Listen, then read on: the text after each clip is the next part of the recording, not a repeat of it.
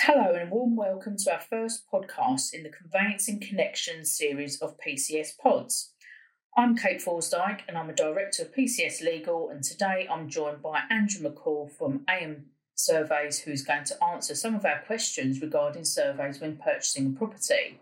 So hi Andrew, thanks for joining us today. Well, hi Kate. I have to say it's my first podcast ever, so I'm a podcast virgin. Hopefully we'll look after you anyway. Good.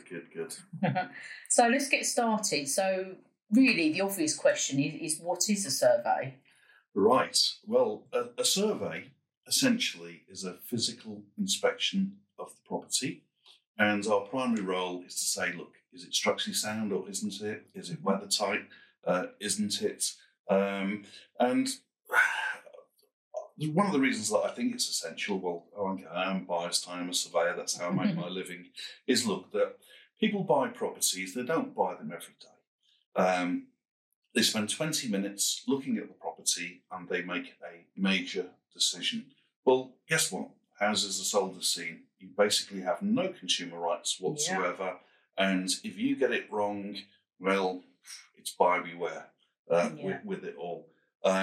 So it is essential to have a more informed decision in what you're buying. You're going to be paying that mortgage for the next 25 years with it all, and you want to make sure you have a property that you can sell again. It's not some kind of defective build. It is an investment that you want to make sure that you keep safe. And the thing about a survey is, although surveys can tend to focus on the negative at times, we're not here to throw a spanner in the works. We're here to offer positive solutions, let you know exactly what you're buying. And if I could sum it up in one word, it's not one word, one sentence, it's peace of mind. That's what you need. Okay. So what does a survey typically cover? Well, I'd like to say that a survey covers everything. It is, as I said, a physical inspection of the outside, the inside of the property. We would, for example, report on roof coverings, the roof void itself. We get in that loft and crawl about looking for woodworm and mice and all sorts of things like that. And we look at the property for, are there physical alterations? Has it been extended? Is there dampness? Is there potential dampness issues? Health and safety, is there asbestos about? What about the outbuildings? What about the garden? Is there Japanese knotweed or triffids floating around? But the one thing I will say is that to manage expectations, a survey is not invasive. Unfortunately, we're not allowed to start ripping up floorboards or cutting holes in encasements. But we are there to ensure that you are making an informed decision, that you have a report in plain English, easy to read, plenty of photographs, none of this gobbledygook with it all. And lastly, we're also the eyes and ears of your conveyancer. So we're providing essential information for them as well. So hopefully that we make the whole of the process run a lot more smoothly. Brilliant. Okay, so what are the different types of surveys that you can get? Right. Well, that is a pretty long list there. The first thing that I will say is a valuation by a bank is not a survey. There's a common misconception that 80% of people think that once the bank has done a valuation, that a survey's done, I don't need to do any more. Your bank is not doing a survey on that property. A valuation does not give you any consumer protection whatsoever. And an interesting thing is that 60% of valuations are carried out by what we call desktop. So they don't even go there. I mean, nowadays, there's enough information in supercomputers of past sales and Rightmove and everything else. So 40% that they will go there. And actually, the poor corporate valuer probably does 5 or 6 valuations a day. So that they may be there 15 minutes, they may be there half an hour, and there's a big disclaimer there saying that it is not a survey. It's just purely for their own internal tick boxes of, is it good to lend money on? And actually, if you default, actually, can they sell it quickly, get their money back, basically? Okay. Oh, what type of surveys can you forgot? Well, there's two things here. Is it a new build house? And there is a specific survey for that. But I think that's a conversation for another day. Yeah. Most people will buy a property that is, 10 years old, 100 years old. And there are, I think, three main types of survey, or mainstream types of survey.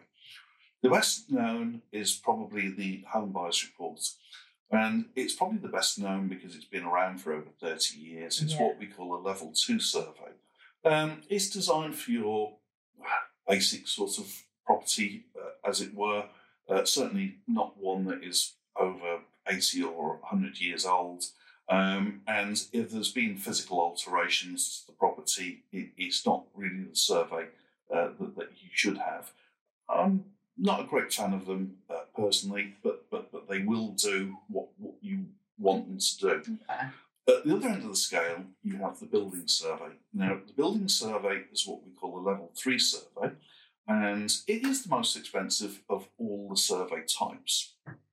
And the reason for this is you're paying for a lot of in-depth advice on putting major problems right. Okay. So if it was a rambling old Victorian wreck with mushrooms growing up the walls, big cracks everywhere, this is certainly the survey for you. Or if it's it's a high-end property with lots of grounds, it's probably the one that you want. So there'll be a lot of detailed advice in there. There is an alternative that sits in the middle that's not so mainstream, but it's certainly my favourite type of survey is the home condition survey. Okay. That is a level 3 survey. So it's a level 3 inspection, it's a level 2 report. So it's the best of all worlds. But it's very, very, very consumer friendly, lots of pictures, lots of detailed, there is a lot of generic advice in there with it all. It also includes insurance rebuild documents, but it's like anything. We can offer people whatever survey that they want or need. I personally will always talk to a client 15, 20 minutes, so I've got an understanding of what they're buying, what their concerns are, their timelines, their future plans.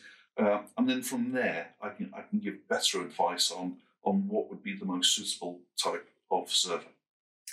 Great stuff. So how much is a typical survey for a house purchase, or does it kind of differ depending on what type of survey you have and also what property you're buying, I suppose? Yes, and unfortunately it's a how long is a piece of string question with it all. One thing I would say, though, you don't have to pay the most amount of money to get a good survey. It's, you don't have to say, I need the full all singing and dancing building survey. Let you into a little secret. All surveys are structural surveys. Okay, That's what you pay us to do. Is it structurally sound or not structurally sound? Because I occasionally get people say, I have to have the full structural. Yeah. Well, the full structural, people normally refer to that as the building survey, and the building survey is the most expensive in the suite. And the last thing that I personally will ever do is say that you have to give me the most amount of money, because we all have to have this perception of value for money. And the last thing I would ever want is someone saying, actually, that was an awful lot of money for something that told me, nothing. We don't need that. That doesn't get you recommendations and referrals in the future. Okay, so you touched on it earlier. So you would definitely recommend that I would still need a survey, even if my mortgage company are doing a valuation report? Absolutely, you need a survey with it. Occasionally, I do get people saying, well, it's okay, my dad can go and have a look at it, or I know a builder. Mm. Well, when it hits the fan, okay, they're not going to take the responsibility for it. And very occasionally, I do get a naughty estate agent that says, you don't need a survey. Well, stick it in writing. No one ever will. You need a survey because, as we said earlier on, houses are totally sold as seen, no consumer rights whatsoever. And I think we said one of the main reasons is you don't want an insurance company to make an excuse not to pay out if you hit these problems. And I think that peace of mind, absolute peace of mind, it is the most important reason for it. And actually, I didn't answer the other question properly. How much is a survey? Yeah. I think that surveys probably start around the £500 region, depending whether it's a flat or a small house. And obviously, it will get higher and higher. I think a full building survey on a big Victorian 5-bedroom detached house with land and outbuildings could be as much as £1,200. Yeah. But if you're paying a couple of £1 million for a property, that's exactly what I was going to say. It's a drop in the ocean. That's right. And I think even if you're buying a property that's £100,000, to have a survey done for £500 or whatever is a no-brainer, really, isn't it? So, well, I'd hate for someone to be stuck actually paying a mortgage for 30 years for a house that they can't sell. Definitely. So if I had a survey done and there were some issues that have been highlighted in it, what could I do after that? Well, I think there's a couple of things here. People don't want to move in and get surprises. And I've found that very rarely will a survey or issues that have been found put someone off from actually buying a house. So they can use the information if need be for some negotiation. I mean, when you make an offer on a property, it is on what you reasonably know about. So if we suddenly say to you, well, do you know what, there is a woodworm infestation, the treatment for this is probably about £2,000, that's not the end of the world. And if you have a reasonable buyer and a reasonable seller, they might be able to discuss it. I think half the time that the people selling the houses don't always know that there is a problem. We all become a bit blind in our own house about the sloping floor and the creaky, floorboards, or the door that doesn't shut properly, and sometimes there is actually a fine line between character and defect with properties. That's great. So it's not just a report and then I get sent the report and nothing else. So surveys are available after. We will take phone calls from now to evermore and give you that advice, because actually good service, good old-fashioned customer service gets you recommendations left, right and centre. At this point, I would like to say that when we met, 14 years ago something like that. Showing my age now. And from just giving, never advertising, good customer service, there's 6 of us now. Yeah. And that's been organic growth from getting it right. Yeah, it's brilliant. Really good. Well, you must be doing something right anyway, as they say. So is the survey, is that just for me, or do I have to disclose it to anybody else? Well, there are no rules, really. I would say to anybody, look, this survey is for you, okay, as the buyer, for your informed choice. I would always say, give it to your conveyancer. The conveyancer needs this because we have a small section called Section C, which will highlight issues that the conveyancer will or may need to know about. They might not know the fact that there's a big extension being put on, or walls taken out, or there's a loft conversion that shouldn't be there, or there's boundary issues where we go there and say, well, hang on, this isn't right. Well, the conveyancer does need to know about these things. And we'll always liaise with them. So it's important that you give it to the conveyancer. Should you give it to your estate agent? Should you give it to the person you're buying the house from? Well, I'd say no, is the answer to that. If you play poker, don't give all your cards away. No, that's right. But sections of the report are very, very useful for negotiation if need be. Yeah, I think from a conveyancing point of view, it's definitely a good idea to send it to your conveyancer.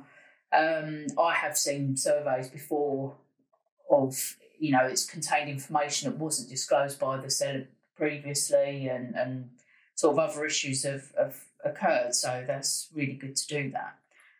So what are the differences in surveyors? Can you get different types of surveyors? Or? Well, I think it's one of these things where you get good and bad in every trade and every profession. There's a few things here. I think, I hate to say this, but anyone could call themselves a surveyor. Okay. It's not a protected title. It's important that your surveyor is obviously properly accredited with the Royal Institute of Chartered Surveyors or the Chartered Association of Building Engineers or the Residential Property Surveyors Association, or all three, or some of them. What else about surveyor? I think it's recommendation. I think the recommendation is like anything else. Is that person recommended to you? I'm personally a great believer in the small practice surveyor rather than the corporate surveyor. Corporate surveyors, they have to do quite a lot of surveys, and certainly you wouldn't have personal details and personal numbers of the surveyor that you can pick up and say, hi John, hi Bill, hi Lee, surveys. I have this thing that I'm concerned about, and or a small crack has appeared. We'll always give that help and advice over things, and then from there, good service. We get good business because we get referred as being good, honest professionals. And, we don't recommend, nothing's incentivised money-wise, so we're not going to recommend builders and painters or anything like that to you. We'll just give you good, honest advice. Brilliant. Okay. So how would I find a surveyor? Right, can I give a real shameless plug here? You can indeed. Go for it. Right, well, my name's Andrew from AM Surveys, so that's amsurveys.co.uk, and we cover the whole of the southeast of England. There's 5 or 6 of us working in the team, and we really do like to think that we give that good old-fashioned service that you don't see nowadays. However, you might say, well, actually, I live in Belfast, or I live in Bognor. Well, I'm going to say unfortunately. Fortunately, I'm also the director of the Residential Property Surveyors Association panel. We have a couple of hundred independent small practice surveyors around the country. So if you needed a survey doing anywhere in the middle of Wales, I can sort that out, no problem whatsoever. So that's the Residential Property Surveyors Association .org.uk, not-for-profit organisation. But basically, any type of survey or any survey advice you need, find me. Here's my shameless mobile plug. It's 07920 460 811. And if I don't answer when I'm on a call, I will always call back. And I'm more than happy to give whatever help and advice we possibly can. Just to say, Ashley, that personally, if I give a quote out, I never chase anything up because I hate that kind of thing myself. Okay. Yeah. I'm not a timeshare salesman. I'll give honest advice, email it off, and then if somebody wants to come back and say, yes, hey, that's good, then absolutely great. Brilliant. Okay, so when do you think is the best time to instruct a surveyor? Right, well, you probably are better answering that question. Yeah, to be fair, but what I would always say to anybody is, look, if you're buying this with a mortgage, make sure that the valuation's been done and the lender is happy to lend. The last thing that I want to do is go and inspect a property, okay, and then you come back and say, well, the lender's not going to lend because, I don't know, I couldn't get all my pay slips in order or something like that. There are occasions in very heated markets where actually, in fact, I had one the other day in London, and they will not take the property off the market until a surveyor has booked a survey. Oh, okay. So, yeah, I had that yesterday. Nice big property, and they asked us to go ahead, and then complained a little bit that actually he hadn't been booked within half an hour. And I was still on the call. But anyway, that's booked and they're happy. But what's your views? I think if I put my conveyancing hat on, I think really the best time would be after we've received draft contracts from the seller's solicitor, because it's at that point then that the chain's been formed. The sellers completed all their paperwork and sent it to us, and it's at that point we'd also order the searches. So maybe between that time will be a good time, because you still want time for you to be able to go and do the survey and produce the report for our client to look at it before exchange of contracts. So well, exactly. You don't want to leave it last minute. And by the way, that's the first time I've seen your conveyancing hat, and you like it? Yeah, it does. It really good. It really suits you. I wear it quite often, believe it or not. Okay. So. And lastly, have you got any sort of tips for buyers at all if they were looking at properties? Oh, where do you begin with tips? Tips and tricks. Where do you buy with tips?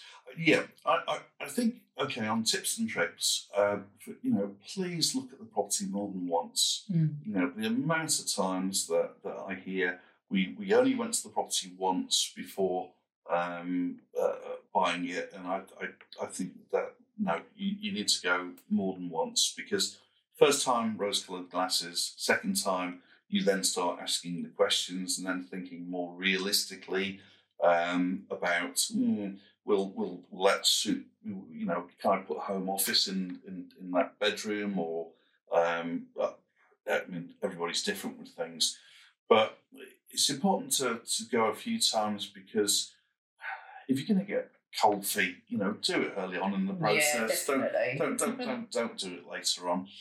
And I think it's also important even to go at the property at different times. You don't necessarily have to go in there, but go and see what it's like on there's a pub round the corner. Go and see what it's like at 10 o'clock at night. Just go and, there isn't any rowdiness or... Yeah, really good advice. Yeah. Okay, brilliant. Well, thank you so much for joining us today. Hopefully you've given our listeners some food for thought, definitely, and hopefully your first podcast experience has been a good one. Okay, can you unlock the door now? I can do, yeah. You're allowed to leave now. Thank you. All right.